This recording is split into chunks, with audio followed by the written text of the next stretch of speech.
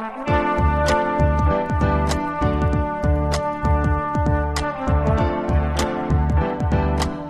listening to the Co-Main Event Podcast. And now your hosts, Ben Folks and Chad Dundas. That's right. You're listening to another episode of the Co-Main Event Mixed Martial Arts Podcast. I'm your co-host, Chad Dundas from BleacherReport.com, and joining us, as always, from MMA Junkie and USA Today, it's your friend and mine, Mr. Ben Folks. Ben, how you doing this week? I'm all right. How are you doing? I'm doing okay. I got to do some bad news, though. Oh, no. At the top of the show here. And actually, as I say this to the listening audience, you are hearing it for the first time. I'm dying, aren't I? Live. Yes. I have cancer. Your prognosis does not look good, sir. Well, I'm glad that I could find out like this. You've been looking a little peaked lately, so we just decided to run some tests, and we thought it was probably nothing, but no, I'm sorry. You don't have much time. Oh, I had a good run. I don't know that I would say that. I had a decent run. Ben, today as we record this, it's Monday. What is it, May 2nd? Sure. It's about 3 o'clock in the afternoon. Okay. It's a beautiful day It here in is. Missoula, Montana, a real Chamber of Commerce afternoon. Tomorrow morning, Tuesday, May 3rd, I'm flying to Florida with my family, and I will not return until the following Tuesday evening. So, I guess we will need to discuss this off air, whether or not we want to record the Co-Main Event podcast on Wednesday next week. Oh, you want to discuss it off air. You chose to break the news to me on air. I wanted to get your real reaction. Okay. Which I can tell from your facial expression that you're already planning what to do with that Monday afternoon off. Get a new co-host in here is what I'm planning to do. Yeah, and then teach him how to make a podcast, and you guys will be in business. Well, that'll be my main criteria for selecting a co-host will be if he knows how to make a podcast. Does anybody know how to make a podcast out there? So yeah, we need to decide what we want to do. Kind of ain't shit going on. I mean, this week we're leading up to UFC on Fox. Arlovsky Rotterdam versus Overeem. Is Yeah, that what's there you happening? go. Okay, and there's Bigfoot is fighting Stefan Struve on that same card. Well, and then next weekend you're going to have UFC 198. Okay, so maybe we'll figure out what to do then. But yeah, so we'll be we're taking that 5:20 a.m. flight out of Missoula With So- two small children, huh? Yeah, so that'll all the be- way to Florida. That'll be fun. Yes, we're going to spend a good part of the day in Minneapolis, it seems, and then You mean the Minneapolis airport? yes, the Minneapolis. That's what you airport. mean? Are there other parts of Minneapolis? I've never seen them. And then yeah, flying down to Florida to have some quote unquote family vacation. Hot tip for the traveler: the Minneapolis St. Paul Airport actually has at least one killer arcade with a lot of cool shit in there. Okay, I'll check that out when I'm not at the play areas. Yeah. Like the oversized planes and the coin-operated buses that shake back and forth and whatnot, There you go. where I assume I will spend most of my layover. Ben, we're doing all questions considered this week for the Co-Main Event podcast because hashtag almost nothing going on. Hashtag ain't really shit going on, right? Hashtag only some shit going Only on. some shit going on. And as we start to work through these, the listening audience at home will begin to understand that we got 0 questions about this week's UFC on Fox or FS1 event. So that tells you where the attentions of the listening audience lie. Wow. So, I mean, at least we have our finger on the pulse of the people. We know what they want. We've got advanced metrics up in here. Yes. First question this week comes to us from our pal, the Cheeseburger Walrus. I'm so pleased that the Cheeseburger Walrus is becoming just a regular addition to any emails we get. He writes, "It's the center of this spring's tough season, so I figured I'd show it some love." Do you center notice? with the RE. Yeah. So a clue as to the Cheeseburger Walrus's identity. we're starting to put together a dossier. Gadella versus Joanna Champion 2. They've cursed at the pressers, apparently brawled on the set, and seem to have genuine dislike for one another. Thoughts overall on the rivalry and which one of these boss-ass bitches walks away with the strawweight title come July? Wow, if you want to complain about the use of the phrase boss-ass bitches in this respect, you can direct those complaints to the Cheeseburger Walrus. We're just reading. Either Canada or the UK, I think. We're just reading these things as written. Yeah, I'm told that this makes for an interesting season of The Ultimate Fighter. That's what I hear. That's what the people tell me on social media. I'm not going to watch it because I guess, for one thing, I don't feel like I need to see Joanna Champion and Claudia Gadelha arguing to be interested in that fight. And I know we're not gonna see them fight on the show, so why am I watching? Yeah, I just moved back into my regular house from the rental with the broken doorbell where we had been recording the co-main event podcast for the last 10 months or whatever. And I plugged back in my television. I hooked back up the Dish Network service that I have there and realized I still had a recording timer set for The Ultimate Fighter. And it had begun to record the first episode. And I thought, hey, you know what? Joanna Jędrzejczyk and Claudia Gadelha, maybe I'll check this out. I didn't make it through the commercial break before I thought better of it. I didn't even get to when Tough started before I was like, you know what? I'm actually not going to watch this. I'm going to watch something else. So I'm sure they're doing great things over there. They're scheduled to fight on July 8th at the Ultimate Fighter Season 23 finale, which of course is part of the Gay Law International Fight Week leading up to UFC 200. They fought once before in December of 2014, and as I think we all know, Joanna Jędrzejczyk won a split decision over Claudia Gadelha. Gadelha's fought only one time since then. She beat Jessica Aguilar at UFC 190. But I think people are expecting Jędrzejczyk to get the stiffest test of her championship reign to this point, I guess you would say, although I don't know that that's necessarily anything to really write home about. I guess... And I'm just going to say I base this on absolutely nothing. I expect Joanna Jędrzejczyk to once again walk away with the victory. Yeah, but I do think that that's going to be a close fight, especially over 5 rounds. I mean, it was a close fight the first time they met, and I think you put those two together in the cage for 5 rounds, I see them probably going the full 5 rounds, and could very well end up being another coin flip type situation. I kind of wonder who the bitter rivalry nature of the thing favors, because something tells me that Joanna Jędrzejczyk is perfectly comfortable with starting a whole bunch of shit with her opponent, making it feel really heated and personal, and then being able to be pretty cool in the fight itself and not letting any of that get to her. And I don't know the same yet about Claudia Gadelha, if she's capable of doing that. So, that is one interesting thing, that a wrinkle that the whole Tough experience could throw in there.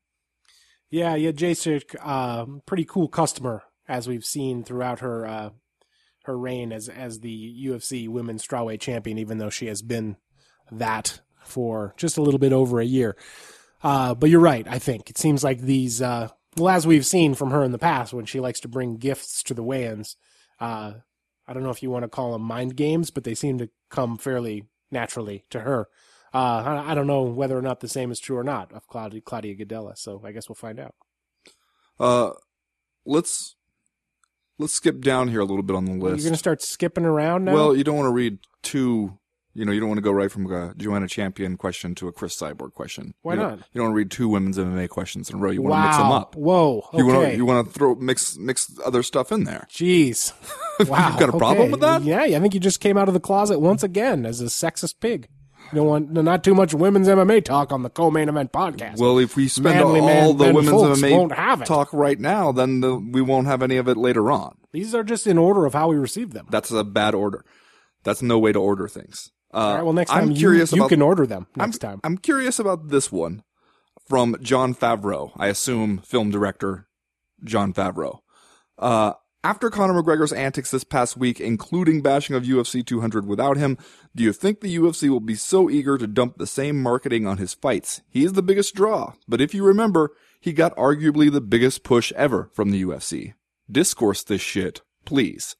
I admit I have wondered about this one myself, which is why I wanted to jump in and talk about film director Jon Favreau's question, because isn't that what we used to say about Conor McGregor before we were totally sold on his abilities and we were all thinking, well, wait until he meets an American wrestler who will dump him on his head? And we said the UFC is giving him more favorable matchups and giving him just an enormous hype job considering that he's fighting Dennis Seaver and stuff like that. And now he's in this kind of public head-to-head clash with the UFC. Seems like he's taken it up a notch on social media.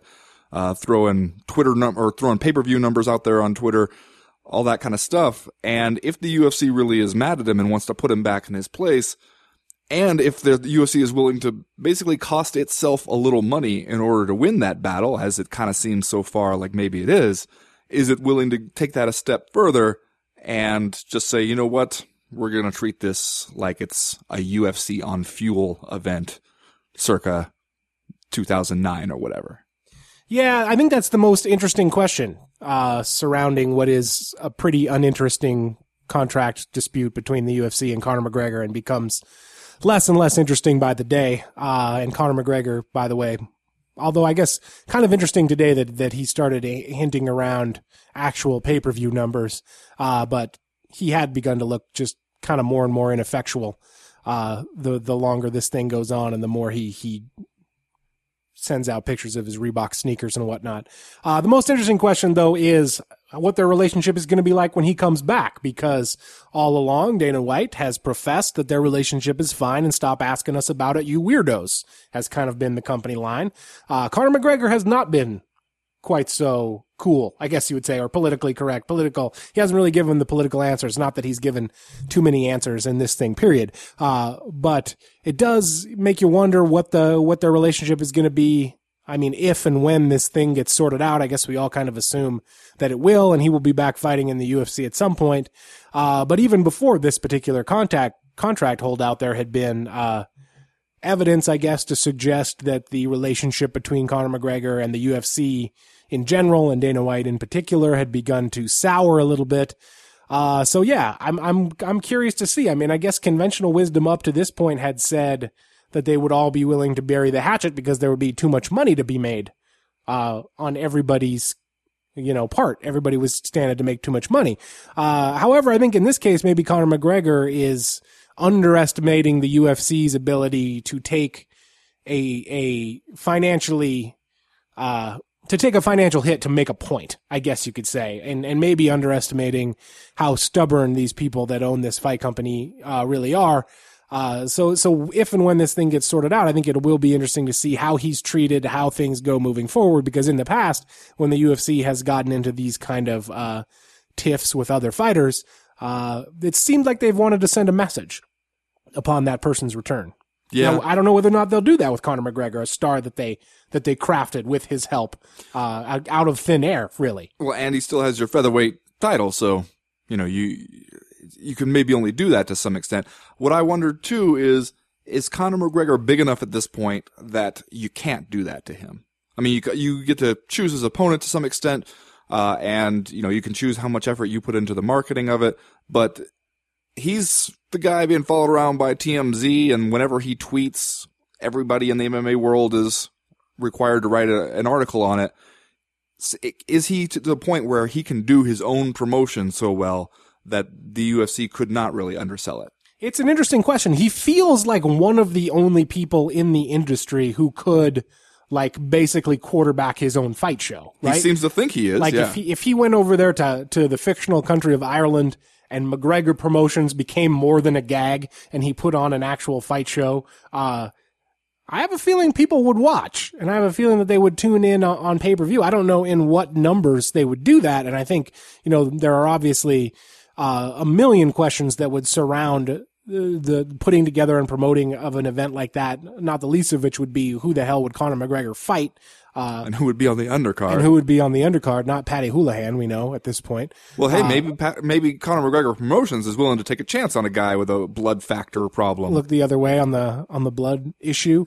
But yeah, it does feel like he has come as close to anyone to sort of being his own niche industry, I guess you could say. And whether or not he would be willing to take it quite that far, I don't know. But I would be more interested at that point than I am now in their little piss and match. If it seemed like something real was going to happen, I would find that interesting. Are we just going to do another question? Sure. You know what? I'm going to go back to the top of the list, so I know what has been happening here. This question comes from Morgan Marks, who writes, now that Chris Cyborg and the terrifying violence she delivers has been allowed into the UFC, will MMA fans pay attention to a non-Cyborg headlined Invicta event? The organization has always featured exciting fights, but in the Reebok, quote, excellent red era, the charisma of the Invicta FC roster stands out. You've got Tanya Evinger promising beatdowns as if she's a Las Diaz sibling, Livia Souza proclaiming herself, quote, the fucking strawweight Conor McGregor, and Angela Hill stepping right out of Street Fighter II Turbo with her weigh-in outfits. Is a deep card topped by 2 title fights enough to make the likes of Chad log into FightPass.com? Parenthetically, no. Or was Invicta solely the Cyborg show for most fans? Ben, why don't you answer this since you are the one who watches independent mixed martial arts events on the FightPass.com? You know, I feel refreshed coming back to the topic of women's MMA. Well, I didn't want to get you over your women's MMA quota with Conor McGregor before they became such a distraction that you were unable to continue the show. Really just vibrantly mixed together. I like it. It's like I'm doing a show with Don Draper in the 50s. Did people think of Invicta as the Cyborg show? I don't think so, because even I, a guy who doesn't have the FightPass.com and doesn't tune into small-time MMA events unless they are on Access Fights and my children are asleep and my wife is out of town or out of the house. I never thought of it that way. Like if anything, it's one of the bigger independent organizations just because, previous to very recent times, it had the market cornered on women's MMA talent. Yeah. In a lot of ways. Well, and I also felt like when Cyborg fought for Invicta, the appeal could only be so great because there was nobody really for her to fight. And I still don't think there's too many people for her to fight. I mean, she's going to go over to the UFC, and already the story is nobody wanted to fight Cyborg, or at least that's the narrative that we're being fed there. So I don't know how much of a loss that it truly is for Invicta. And I think that Invicta is more well-positioned than most organizations to move past losing a big-name fighter, if only because that's pretty much been the story the entire time Invicta has existed. It's kind of had to cozy up with the UFC and get used to just losing one fighter after another. Like, Invicta builds them up, and the UFC snatches them away. And that's happened over and over and over again. And if you're Invicta and you're not used to that by now, then you're going to be in trouble. But I think that they do a pretty good job over there at Invicta of just rolling with that, finding the next people to focus on. And the people who watch all the Invicta cards on the FightPass.com, I don't believe too many of you can really be there solely for any one fighter. Yeah, well, it felt to me like it was always kind of, and I, this is not the right way to phrase it, but like I always felt like Alexa Grasso got more attention than Chris Cyborg, because it always kind of seemed like she had been tabbed as the next big thing that the UFC would try to nab and bring into the fold. And all along the way, we had been led to believe that relations with Chris Cyborg were not that sunny, and we didn't really know if she was ever going to make her Octagon debut, even though the company had her under some kind of bizarro UFC fight contract, dating back at least a year or so. So the news that Chris Cyborg is coming to the UFC, I don't know, man, at least in my mind, I didn't necessarily frame that in how that affects Invicta, because I feel like they've got enough stuff going on over there that they're not really going to be, it's not going to be like they're shutting the lights off. Yeah. Because Chris Cyborg's gone. By the way, Tanya Evinger promising beatdowns as if she's a lost Diaz sibling. Yeah. No, I love me some Tanya Evinger over there. Especially because you love her just showing up in her post-fight interview, admitting to vomiting in the corner and saying how gross it was. And you're like, you know what? This is a fighter I can get behind. This is somebody who you trying to join Ben Fowlkes' team? That's a good way to do it. What are we doing next? It's your turn. Okay. So I assume you will skip around until you find a masculine question to ask. Okay. I'm going to ask this one, since this kind of goes back to the Conor McGregor, are you bigger than the game question, from Matt Webb, who warns us right off the bat, my question is a hard one. Oh, no. I don't know that I'm up for it. Well, get ready. Who makes the stars? Asked Matt Webb. As members of the media, y'all have the opportunity to turn fans onto fighters at will. Joe Rogan's Endless Talk about Mighty Mouse on his podcast has made me a Mighty Mouse diehard. Chad's story on Mighty Mouse via Bleacher Report, shameless plug, also adds fuel to the fire. I have never really cared about Ben Rothwell until hearing the Ben Fowlkes talk about him on this very podcast. Y'all say the UFC gives the push, but you guys are also the reason fans tune in to certain fighters. What say you, MMA media? Are you guys indeed the secret creators of MMA storylines and superstars?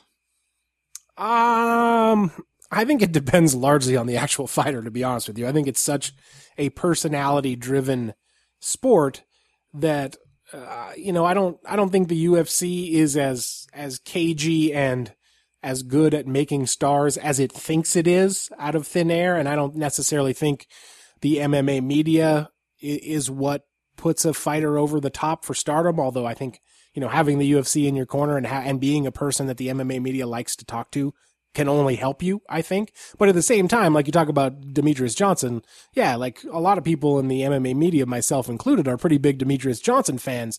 And the guy continues to be just dead on arrival on pay-per-view. So, he's the UFC flyweight champion, maybe the top pound for pound fighter in the world. He's 2 fights away from breaking Anderson Silva's record for consecutive UFC title defenses, or 2 fights away from tying it, I believe. And yet it doesn't seem like he plays that well to the UFC's casual audience.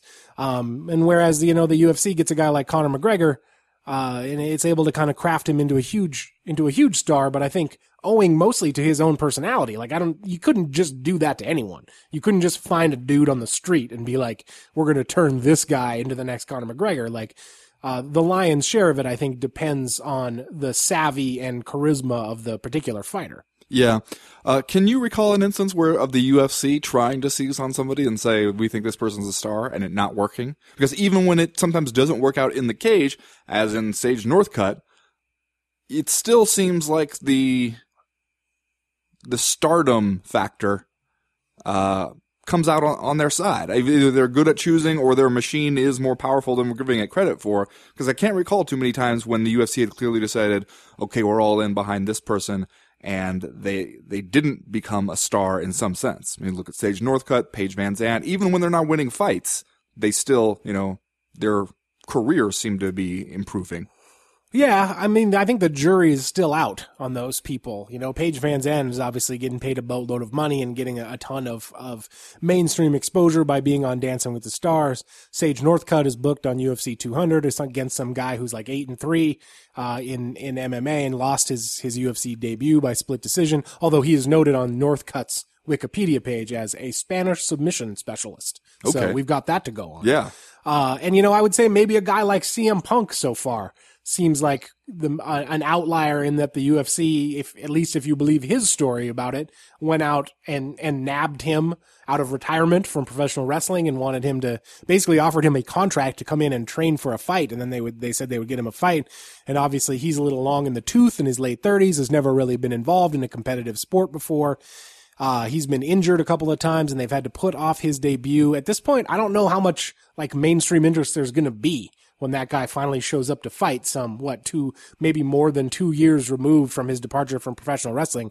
I think when they first nabbed him, it was a different time in MMA and we all thought, oh, a pro wrestler, he's going to bring this crossover audience. Now, I don't necessarily know that that's true. Maybe professional wrestling fans will still tune in to watch him, but man, it feels like a long time since he has done anything to make himself relevant in that way. So, but again, like he is such an outlier. Like he's kind of the first time we've ever seen the UFC do that before. Well, yeah, and also that for all we know, he may never ever fight. That is another possibility. Really good possibility. The last thing I would say on this is the theory that the MMA media are the secret creators of MMA storylines and superstars is #Kingmakers. For one thing, we tend to cater to a much smaller audience because you have to be a pretty hardcore UFC and MMA fan to be reading about it on the internet. I think I don't know that there's, I think there's a bunch of people who watch this sport and would consider themselves fans who never read a single word of it on the internet unless it's to look up what time the fight starts, something like that. So, look at a guy like Aljamain Sterling, I think is one where the MMA media really, we were intrigued by what was going on there with him and his free agency thing and the way the UFC seemed to be kind of trying to bury him, on Fight Pass and not really doing anything to promote the guy. And a lot of us jumped on that and kind of told that story in different ways. And still, whose career would you rather have right now? Aljamain Sterling's or Sage Northcutt's? I mean, Aljamain Sterling, a better, more accomplished fighter, from everything we've seen.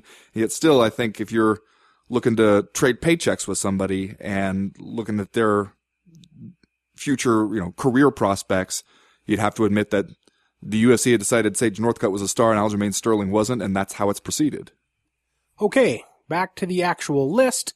The next question comes You from love this damn list. bitch of the podcast, Ari Laveau.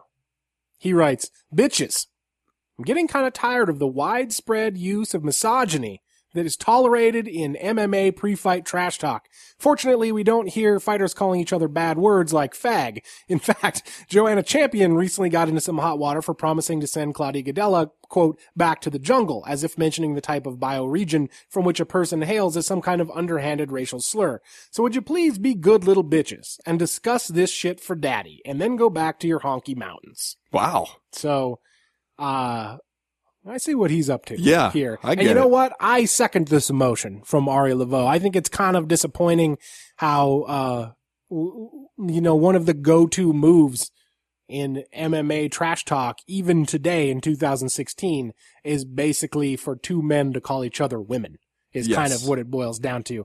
I was disappointed when Conor McGregor wrote about female reporters' quote unquote tight little ass or little tight ass, as he referred to it in his Facebook statement after his so-called retirement. I was kind of disappointed even in Aljamain Sterling referring to Brian Caraway as Mr. Misha Tate in their trash talk. It just seems like it's so easy and trite to go to that insult, which I don't even know if I can figure out why it's an insult except to fall back on Ben Folk's style gender tropes, which fell out of fashion like 30 years ago. You love this idea of me as a 1950s misogynist, don't you? I mean, I don't You're even really have attached to it. It just like makes itself happen Okay. in front of me. I'm just party to it. It's not like I created it. You know what?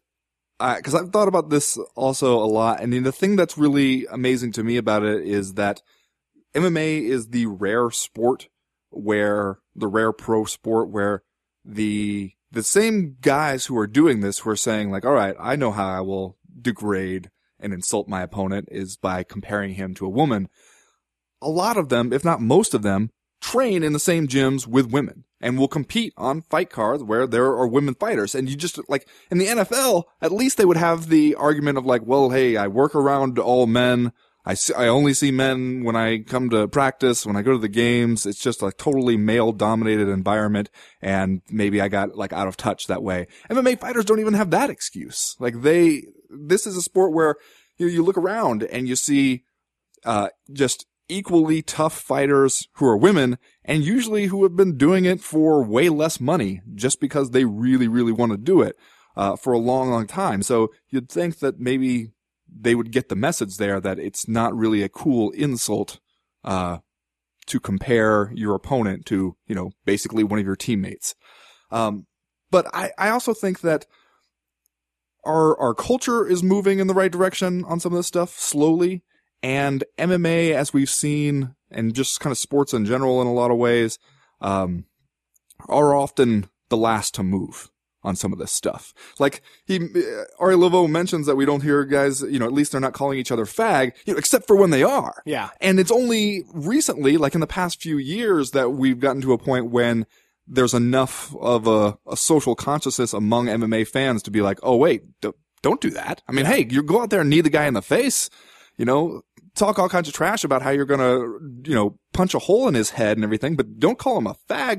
What's wrong with you? And remember, they kind of had to make a point of making that kind of trash talk go away for the simple reason that dudes did it so much. Like Michael Bisping was kind of one of the main, unbeknownst to him, or like not, he unconsciously became a catalyst for this change just because he would call someone a homophobic slur like almost every time, to the point that like I think he and Dana White kind of must have had a backstage talk about it, and then there were a couple of press conferences where they let us know, like wink wink, Michael was not going to be saying that this time. So like it's awesome to make that change, but I also feel like we need to point out that the change was made because there were so many violations of that, and that particular faux pas is literally a thing that has bit Dana White in the ass before. So maybe that is a piece of it that he feels more personally connected to, because he knows that he has gotten in trouble for that very thing in the past. As a caveat, though, can I say one thing that I feel like I just have to say? Say it. For the sake of truth.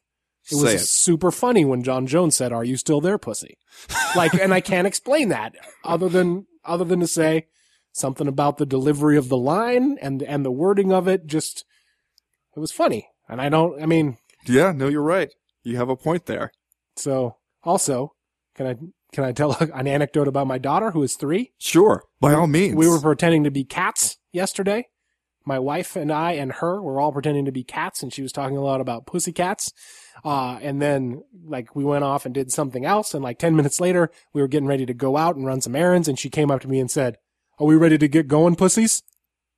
And I was just, I had to like stone face it, but I was cracking up inside, I have to admit. Do you think you successfully stone-faced it? Because I have some doubts. I think I did it enough that a 3-year-old would not notice or would not put it together that I was cracking up about that particular thing. I've only recently realized that my 3-year-old daughter is getting to the point where you can't just say whatever you want anymore. Yeah. And she's just kind of picking stuff out of the atmosphere.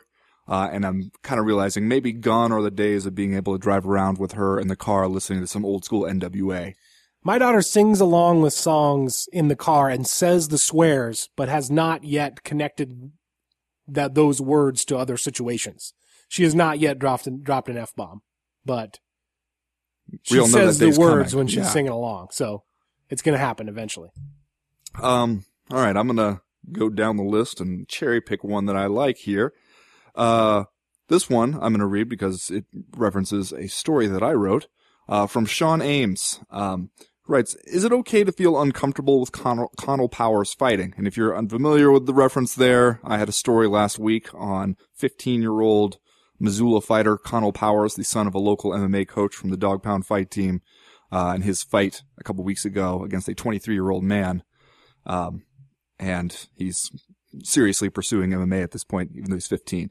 As a Missoula resident from 2004 to 2015, I saw him at many local fight cards, even being interviewed at one show. His voice had not yet dropped, and hearing Powers say he'd rather pound out an opponent than look for a submission, then be told he sounded, quote, just like your daddy, was disconcerting. Fast forward to 2016, and it's obvious the kid has some skills and people around him who care. Still, I was at that show at the Osprey Stadium, and I heard the crack from Sky Folsom's back fist all the way up at the concessions. If my kid took a flying knee from Folsom in practice, I would probably tell him college is more important than fighting and protect his young brain from itself. They are clearly a loving, tight-knit group. To my knowledge, I've never heard of a dog pound guy in legal trouble around the community. Well, you might not have been listening closely enough. As an editorial note there. Will Connell Powers potentially end up like Jordan Meehan? Meehan started very young by his father, also a fighter and coach. He rose up through the ranks quickly, had a ton of early fights, and ended up retiring young because of accumulated damage. Your thoughts, Chad? I'm glad we can talk about this now because after you went up to Great Falls, another town in Montana, to watch Connell Powers' MMA debut, I asked last week or 2 weeks ago if we could talk about it on the show, and you said no because your precious story was too important. That's right. You wanted to keep it a secret.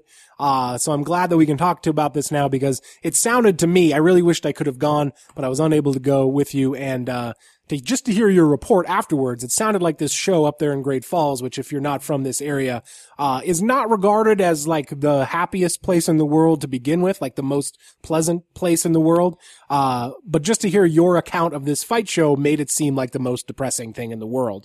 So I'm glad that now we can talk about Connell Powers going up there, and putting a 23-year-old man on a stretcher and what they would call in the professional wrestling world a stretcher job. This guy gets stretchered out of there, although unfortunately in MMA it was not premeditated that was going to happen that way. Yeah, and it sounded like the guy was all right. I talked to the guy afterwards, and he said he had a concussion, and it seemed like it was largely precautionary that they took him out of there on a stretcher. And we've been at local MMA shows in Missoula where dudes have been taken out on stretchers before too. And so, the thing, it's weird because I felt conflicted about it as I was hearing about it and writing about it and putting together the story, because on one hand, 15 does seem really young for a sport with so much brain trauma. Your brain is still developing at that point. Even if you're really good and are doing it pretty safe, you're going to get hit in the head some. And then at the same time, I think of, when I was 15 playing high school football and playing football all through high school, and I feel like in the relatively short time since when I played high school football, we learned a lot more about brain stuff. And if, I think I've said before that I'm kind of, in a way, I'm kind of glad that I don't have a son, so I don't think I'll have to face the question of, can I play high school football? Because I think it would be a tough one. Like, after I played, I would have said, yeah, it's a great experience and teach you a lot of great lessons and great stuff about work ethic and all the other stuff. And now, it'd be really tough to feel quite so good about it. And so, but I don't know. I mean, it's tough to say like, hey, you can be into this sport, but not that other sport. If we're going to start, like Greg Jackson once told me when I asked him about, are you ever conflicted about your involvement in this sport that is leaving a lot of broken bodies down the line? And he had, I expected him to struggle with the question a little more, and he had like just a kind of reflex of immediately like, no, I know it's dangerous. I know it's going to like shorten all of our lives. But I think it's worth it. I think the trade-off is worth it to be doing something that you really love. And I think his phrase was, I don't think we should nerf the world. That we need to accept that this is part of it. And I can kind of see both sides of that. And I feel the same way about, 15-year-old fighting. Yeah, I feel the same way. I don't think that I have the magic bullet answer, and I don't really even fully know, in an open and shut way what my own opinion is, because I do see both sides of it. On one hand, you certainly understand why a lot of people would be uncomfortable with the idea of a 15-year-old boy engaging in an MMA fight, especially when you see Connell Powers and he looks like a child. Like, he looks like such a small kid. But at the same time, I also remember when I used to work at the local newspaper, like going back years and years now, typing in Connell Powers' name in Little Guy Wrestling when he was a kid, just schooling everybody, kicking everybody's ass, frankly. And so you get to this weird crux where it's like, I don't know if it's safe that he should be out there fighting other people, but I also think because of who his dad is, like a longtime MMA coach in Missoula and himself a fighter at one time in his life, because of who his dad is, like, he could be really good at MMA fighting. So I see the divide there. Like, I understand how, you might not be into it, but I also see how that could be appealing to him and to his dad. And I think, kind of one of the interesting questions that I thought your story got to was like whether or not he really had a choice about whether or not he was going to do that. And of course, his father, Matt Powers, says, yeah, he never really pushed him into it. But, Connell Powers was raised, in an environment where like that was just the norm. And so I do think it's an interesting question to whether or not he made that choice consciously, or it was just like, getting into the family business like so many people do. But it's not a question of right and wrong that I have an answer to. Yeah. Well, I would say having kids myself has made me think differently about the question of, pushing your kids into activities. At least my experience so far in fatherhood has been that you can't really successfully push them into doing much.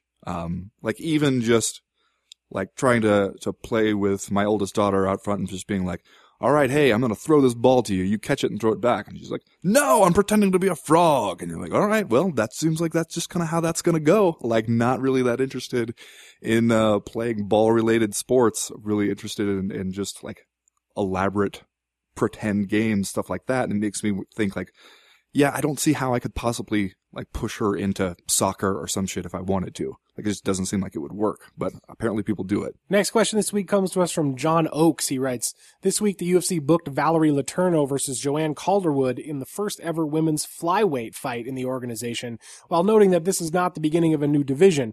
We've wondered for a long time when the women's side of the UFC would fill out into new divisions. Obviously the UFC isn't putting a belt on the line here, but maybe it should have. Joanne has quite a fan following, and Valerie Letourneau ranks pretty high on the Gina Carano index. Which, the UFC pays close attention to. Both women are good enough fighters to legitimately hold the strap at 125, and for Valerie, that cut to 115 couldn't have been healthy. It seems like the right time for women's flyweights to emerge. Fans are invested in the established divisions now. Joanna Champion and Miesha Tate are stars, not to mention the many other emerging talents looking to take their belts. Is fear of draining the strawweight and bantamweight division still the main reason behind the UFC's hesitation? Does the entrance of Cyborg complicate the picture further? So yeah, the UFC is saying that this isn't the start of a flyweight division, but this is the second fight, right, that they've booked at a weight where they don't have a weight class right now. They're doing the Chris Cyborg fight at 140, and now this one at 125. I seem to recall, I could be wrong about this, but I thought that I have heard in the past, I don't know if anyone said it publicly, but when asked if the UFC would add another women's division, they have said that it would be 125. Is that accurate, or did I just make that up? I don't know. Breaking news. Dun, dun, dun, dun. I know that they were concerned about draining the other divisions, and you could see why. And it makes me wonder, if what we're doing here is just kind of you realize there are a lot of good fights that you could make at 125 pounds. And the UFC, just as a general philosophy, seems to have gotten a little less hung up on divisions and rankings and titles and more on, like, let's create just interesting fights from one event to the next. And so maybe the thinking here is, well, if we do it on a case-by-case basis and, not necessarily jump right into establishing a new division and having to crown a champion and dealing with who can move into that division from other divisions. But when we see one that makes sense to do it, we go ahead and pull the trigger on it, as kind of a test case just to see how that will go, and I think that's honestly not a bad idea. I can see a lot of good coming out of that. Yeah, I think you're right. And from a sheerly pragmatic standpoint, that seems to make a lot of sense and to fit into the matchmaking strategy that I think we see developing. In terms of adding another women's division, I've always thought I would personally be more interested in 140 just because you do have Cyborg and you could put the strap on Cyborg I'm sorry, 145 is what I meant. You could put the strap on Cyborg at 145. There are a lot of women who previously fought at 145. It seems like it would be pretty easy to cultivate a division there. But I also see the utility in adding 125 pounds just because you kind of split the difference between the two divisions that you already have. Women fighters could come down from bantamweight or go up from strawweight. So, like I said, from a purely pragmatic standpoint, I think that makes sense. Yeah. Here's a question from Callum Leslie, who writes, 18 months ago, I consumed all the MMA content I could get my hands on as an aspiring MMA journalist, in parentheticals, who interviewed Chad once upon a time and asked him a fucking awful question about Master Tweet Theater. I don't remember it. Well, damn it, I was going to ask to hear more about that. I could find reasons to get excited about the most mediocre of card. Now, I'll be honest, I only watch the stuff I've read about being interesting beforehand, but I still never miss a CME. Does that make me crazy? And a completely unrelated question on a real MMA topic. Dana White apparently told an audience of fellow capitalist scumbags that keeping fighter wages low keeps fighters quote-unquote hungry. Do you think he meant this literally? Ha ha ha! Yeah, no, Callum Leslie is a good dude. He's an esports reporter now. That's right. I still follow him on Twitter, and I enjoy it because he's constantly tweeting about shit that I have no fucking idea what he's talking about, but I just like to know that it's out there. Okay. I like to read his tweets and be like, oh, okay, that's what's happening in Hearthstone this week, which I don't know what that is, but more power to everybody who does it. Did you make that up? Or is no, that that's a real thing. Okay. Hearthstone has something to do with esports. Maybe we'll get a dossier now from Callum Leslie to tell us what that is. I went on his podcast once when he was an MMA reporter. That's what he's talking about. But okay. I don't remember the Master Tweet Theater question that he asked me. I've actually heard from a couple people, even a couple Missoula locals around here, that they were like, I don't really watch much MMA anymore, but I always listen to your podcast. Yeah, it happens as most of the people who listen to the show are MMA fans, but I hear from people more often than you would think that don't really watch MMA, but do listen to the podcast, and I must only conclude they got too much time on their hands, and maybe they don't know about other podcasts.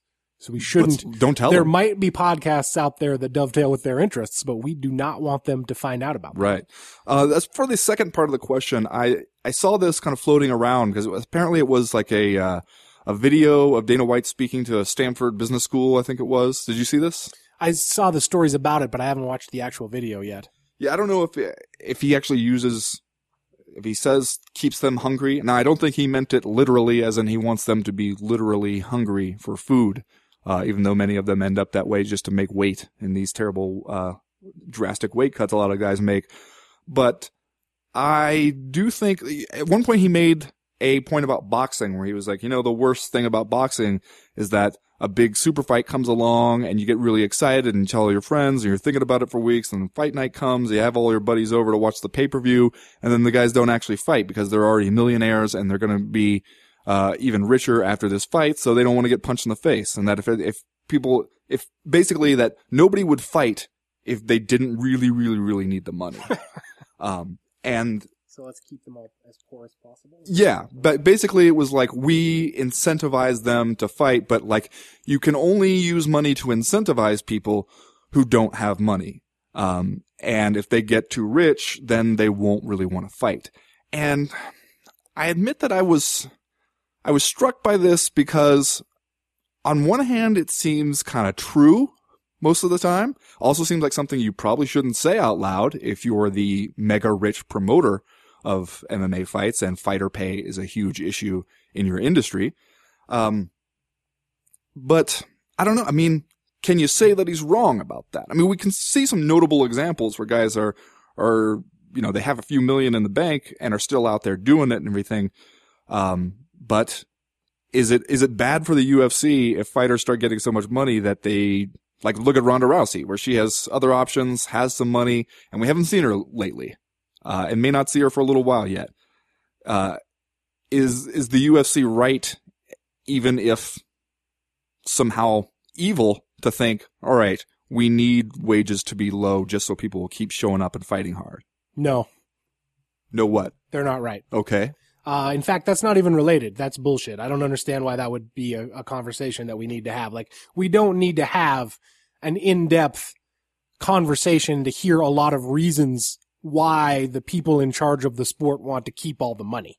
Okay. Like, there's That's no true. mystery about why that is. It's, we understand why, and it happens in every walk of life in the world. And in terms of like, how much fighters should get paid or how much, or whether or not they're hungry or whatever, I don't even want to talk about it because it's ridiculous. And there's only one thing that matters in terms of how much fighters get paid, and that is how much money is there. Yes. How much money does the UFC take in, and how much of it does the UFC keep as compared to how much of it pays out to fighters? Period. End of conversation. End thread. Well, no, okay. I agree. I'm not going to accept your end thread, by the way. I agree that that you're right. The question that we've always talked about, remember when we were both given one question that we could ask and make the UFC owners answer honestly, and it was, what's the cut? That is the question, and that we are still looking for an answer to. I also think that the UFC has really benefited in a way that boxing hasn't, by being able to, they've also benefited by keeping the money, but they've benefited by having a lot of fighters who really can't afford to skip fights. And when they come to them and suggest these matchups or late notice fights to fill in on a card, and the fighters, a lot of them, and I talked to a lot of fighters about this issue, like they get hurt sometimes with really bad injuries, and they're not even really focused on the injury aspect of it. What they're focused is on, man, I'm kind of walking a tightrope with my finances as it is, and this really screws me up, so I really got to get back in there soon and fight. And it helps the UFC keep the machine moving. Yeah, but that's terrible though. And I don't, I'm not one of these people that is going to sit here and say like, we should deny fighters a living wage and or the rights that they deserve as athletes, because it's better for me as a fan if they don't have those rights. I feel like that's selfish and it's not what I want in this sport. Like, I would rather have Ronda Rousey make a shitload of money and then never fight again than to have Ronda Rousey stick around longer than she wants to. Yeah, but that's just me. I obviously I think from a fan perspective and from anybody who actually cares about the sport and the people in it, then you want them to be able to make as much money as they can, especially when you see what they actually go through to do this damn sport. But I mean, like, from a cold-hearted, capitalist billionaire perspective, like, is it advantageous to have a workforce that depends on you so much for money? Of course it is. But we also don't have this conversation about coal miners, because we all realize that it's bullshit to pay coal miners so little money that like, they can't take a sick day. Like, we know that's bullshit. Do coal miners have a union? I believe they probably do. Well, there you go. It's weird the way that happens. Whose turn is it to read one of these things? My Yours. turn or your turn? Your turn. Okay, this question comes from Kyle Campbell. He writes, with Ronda Rousey likely to return at the end of this year, she has 3 very lucrative opponents in Misha, Cyborg, and Holly. Providing Misha beats Amanda Nunes, do you think a fight with Misha is most likely of the 3? Also, Misha has gotten a lot better since the last time she fought Ronda, and her confidence will be sky high, while Ronda still seems shaken mentally since her loss to Holly. Who do you think takes potential Rousey versus Tate? 3.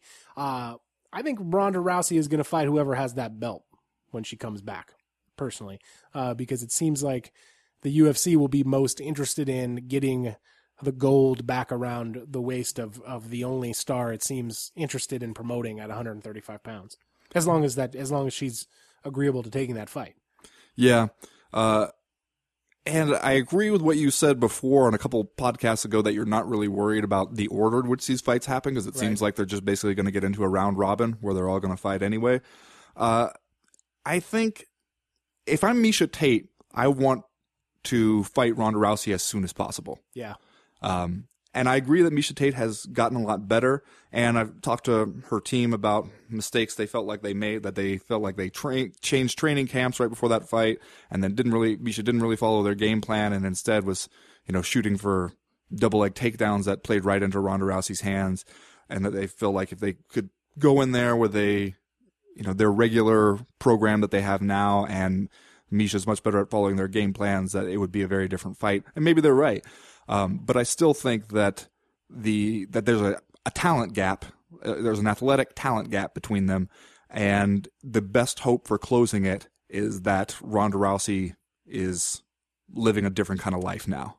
And that's not saying that equals no chance. I think that gives you a pretty good chance, as we've seen before. That can really affect a fighter. But if you ask me to pick Rousey versus Tate 3. I don't know. I think I'd still have to go with Ronda Rousey. Yeah. Do you think that if that is the fight that emerges and Ronda Rousey returns and that's her first fight back, do you buy the notion that she'll be hurting for confidence when she walks in there against Misha Tate? That seems like, as long as you're going to put Rousey into a fight with one of the top women's bantamweights in the world and you're not going to give her a tune-up fight, it seems like you couldn't do much better for her than to give her someone she's already beaten twice. I could see her having lingering questions in the back of her mind if she was going to fight Holly Holm, because Holly Holm kicked her in the damn head the last time they fought. She has beaten Misha twice, and although, up to the point that she lost to Holly Holm, Misha Tate certainly gave Ronda Rousey the toughest fight of anyone. And by toughest, I guess I mean longest. Yeah. But at the same time, Rousey's pretty much handled her business 2 times against Misha Tate. So I would think, and maybe reading too much into what we think we know about Ronda Rousey's mindset now that we've seen her lose once, it seems like she's the kind of person that's going to be, that's not going to take any chances in terms of fighting someone she's already beat twice. I think she'll be up for that, and I think that she'll be confident. Yeah, well, and I think that Misha Tate is not necessarily a threat to knock you out on the feet.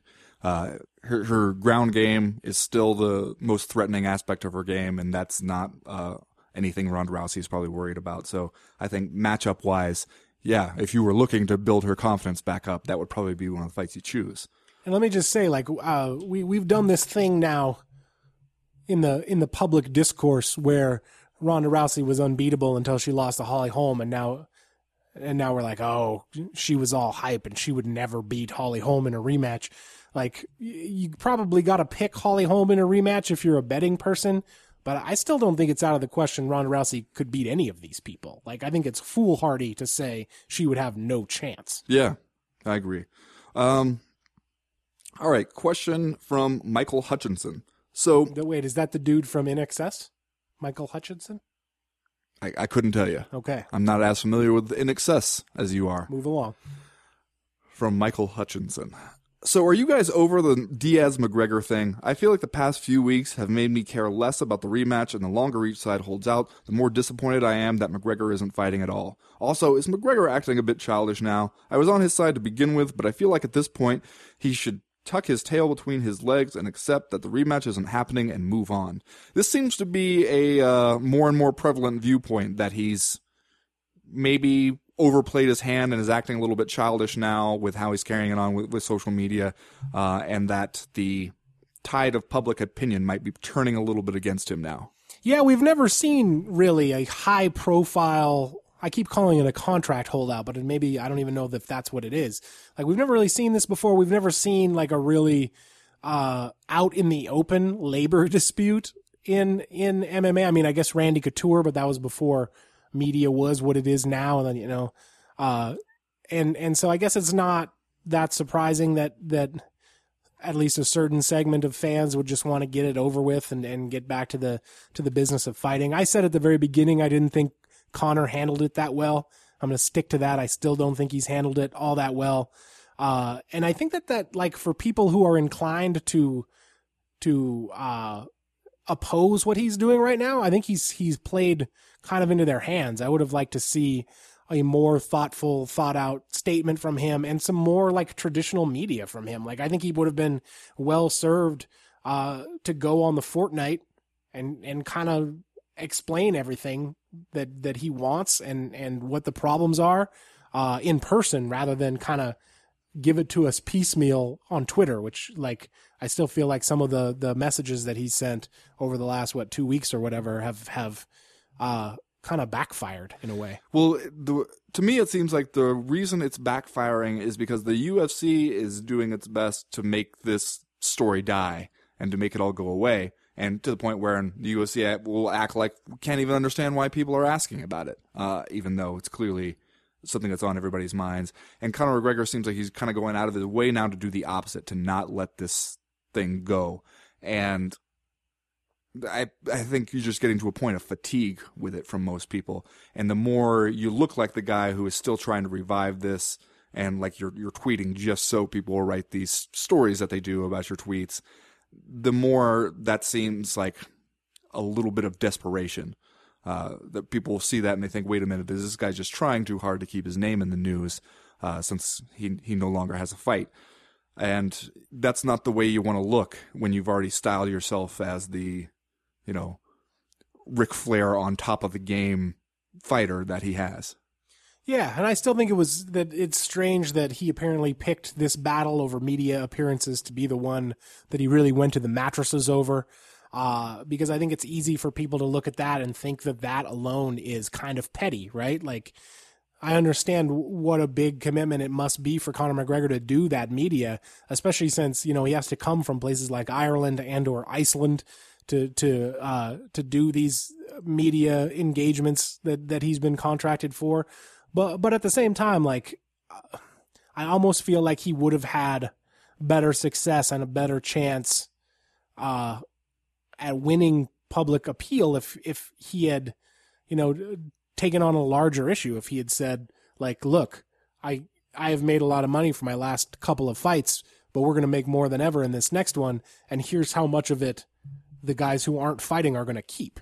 Like, I think you know, if he has access to that, you have a better chance of winning people over by exposing how lopsided the system is. At the same time, though, that's also kind of a nuclear option, I would think. Yeah. Although it seems like he's tiptoeing toward that line now with, that's what I thought, putting pay-per-view numbers on Twitter. That's what I thought when I saw him talking about pay-per-view numbers on Twitter, was if this was supposed to be a subtle reminder to the UFC of, hey, remember, I know where some figurative bodies are buried.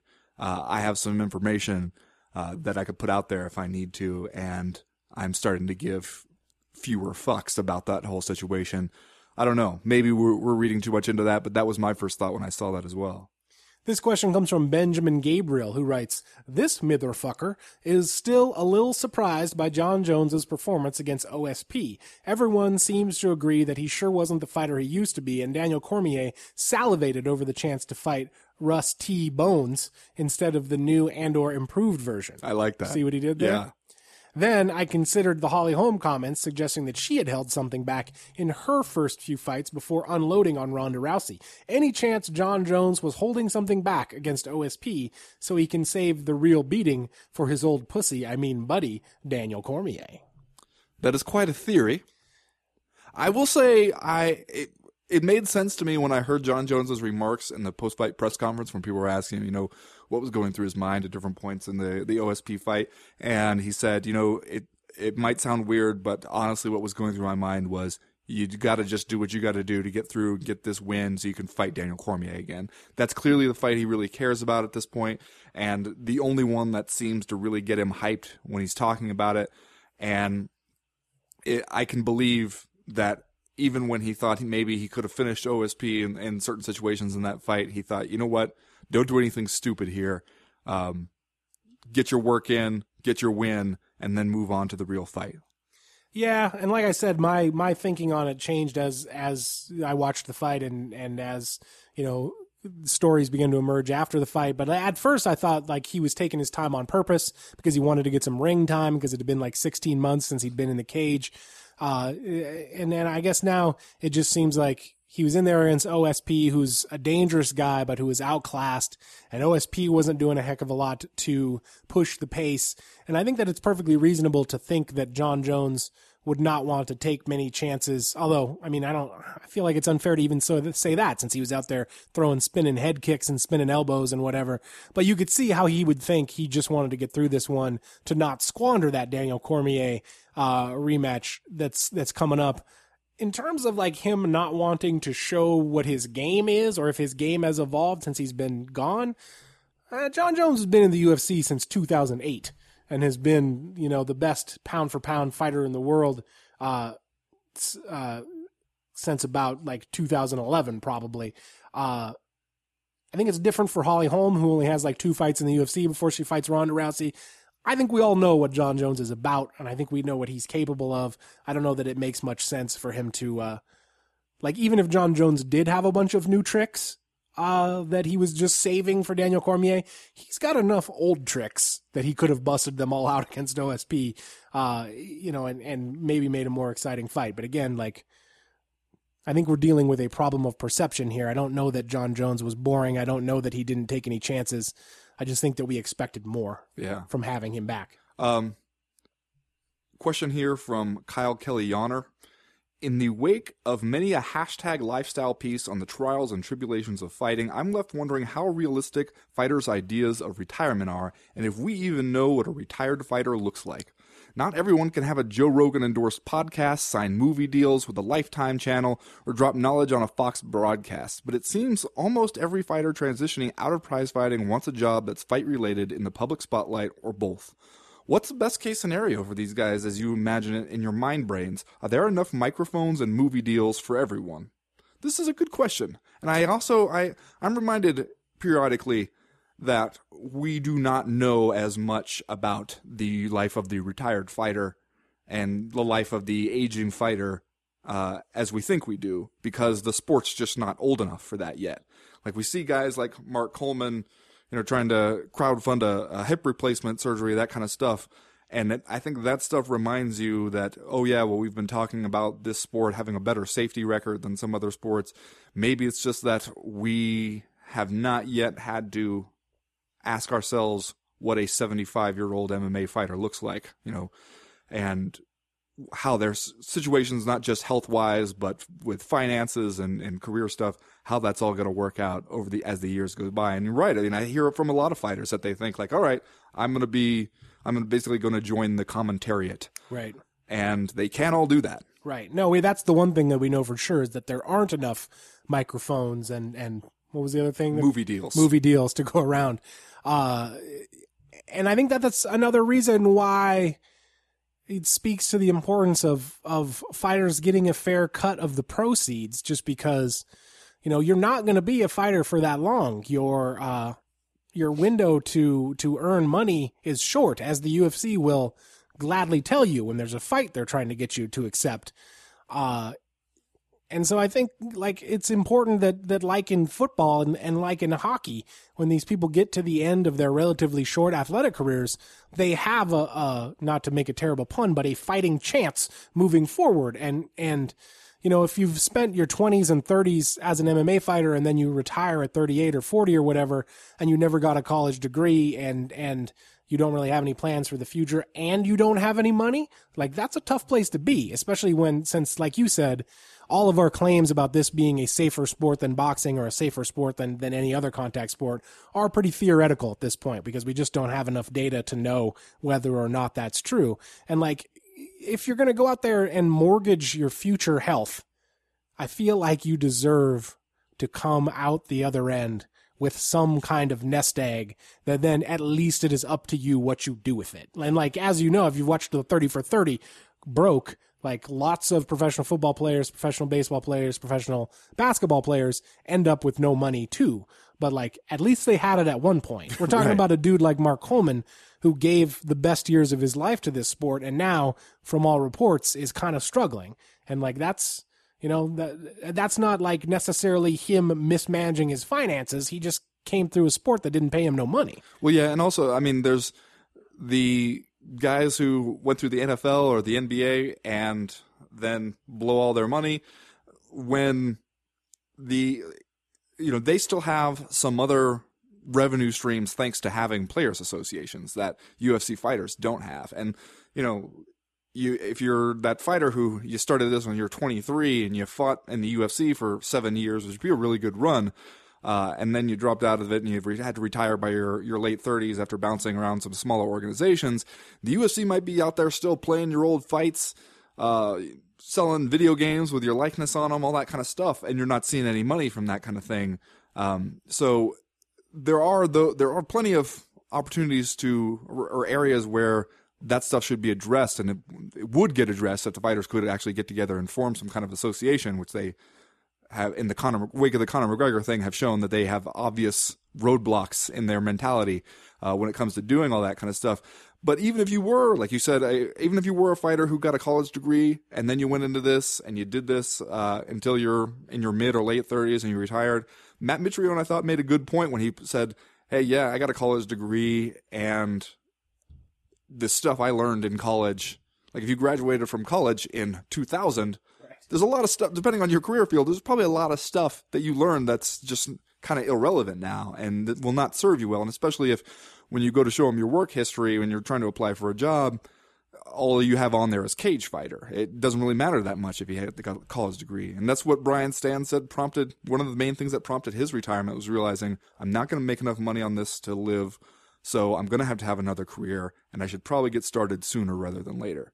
Yeah, at this point in the industry, it seems like you do need to have another career. You need to be like Shane Carwin, if you can be, right? You need to like, not necessarily that everyone is going to be like a petroleum engineer or whatever Shane Carwin I think he's a hydraulic engineer. Yeah, but in the like oil industry, right? Like he went to, didn't he go to Colorado School of Mines Yes, he did, yeah. University of Northern Colorado and is now, you know, works in some kind of oil related engineering job. And not that everyone can do that too, but like, it does seem like guys who have that other career, whatever it is, even if it's like a fleet of successful coin-operated car washes, have an easier time transitioning away from the sport. But that's also a super sad commentary and like kind of reinforces how many different things about this industry are still kind of fucked up because like, yeah, you have to have another career, but show up ready to fight 25 minutes or we will absolutely flay you in the court of public opinion for being fat and like not a professional and all this other stuff,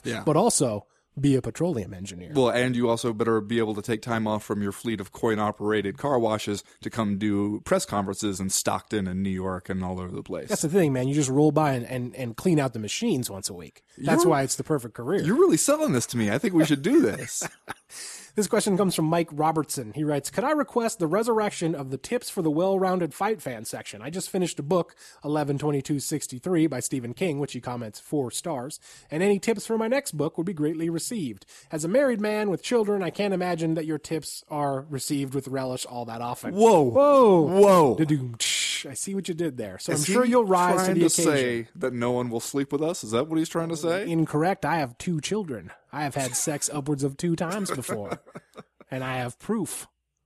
Let's do tips for the well-rounded fight fan. You got anything you want to lay out there? I don't have any books, but and Ben, you and I talked about this in private that Amazon signed us both up for Amazon Prime without telling us. Yeah, that was nice. Which turned out to be a brilliant gambit on their part, because after they signed me up for Prime and I found out about it, and I was like, after that moment when I was like, what the fuck, man? The next thing I thought was, I guess I'll go see what I can watch on Amazon streaming. And so I have 2 tips for the well-rounded fight fan that are both available on Amazon streaming if you have them. First, the comedy show Catastrophe, which I might have mentioned on the show before, but it's from England, super funny. The seasons are really short. It doesn't take that long to watch. You should check that out. And also, my wife and I have been watching The Americans, which has been around for a long time now and is a show on AMC, or no, FX. And I had just never checked it out before. There are 3 seasons of it available on Amazon Prime streaming. Woo, and it is good. It is hot fire, that show, The Americans. Wow. I recommend it highly. Such enthusiasm. A lot of sex in it. Okay. I like that about it because I'm not having any sex, as Mike Robertson points out. All right. That's not true. That last part wasn't true, you guys. I don't know if I ever mentioned that I took up one of your tips, All the Light We Cannot See, which was a great tip. And if people haven't read that and you like long ass books that are actually totally fucking brilliant, then, you should definitely check that one out. But I have a book recommendation. I'm actually writing a thing right now, a kind of, article version of Tips for the Well-Rounded Fight Fan. I might even just straight up call it Tips for the Well-Rounded Fight Fan. Wait, where's this going to be published? On MMA Junkie. CoMainEvent.com? We will sue your ass. I can't actually call it Tips for the Well-Rounded Fight Fan because I'm probably only going to do it once. But the book Black Ajax, which is a work of historical fiction by Gregory MacDonald Fraser, who's the guy who wrote the Flashman novels, which I think I've also recommended on Tips for the Well-Rounded Fight Fan. And it's about real life former slave turned bare knuckle boxer Tom Molyneux, who was a slave in the U.S., and basically involved in bare knuckle boxing matches against other slaves, a la Django Unchained kind of situation, and was freed after winning a large sum of money for his owner. Went to England, where the bare knuckle boxing scene was big in the early 19th century, and wanted to fight the champion of England, Tom Cribb. And the story is incredible. It's really well done. The structure of the novel is really interesting. And the thing that struck me is you're reading a book, I believe written in the late 90s, about a 19th century bare knuckle boxing. And there are so many things about it that remind you of MMA, the way the MMA industry works in the present day. The game just don't change all that much when you really think about it. Some of its, base elements to it.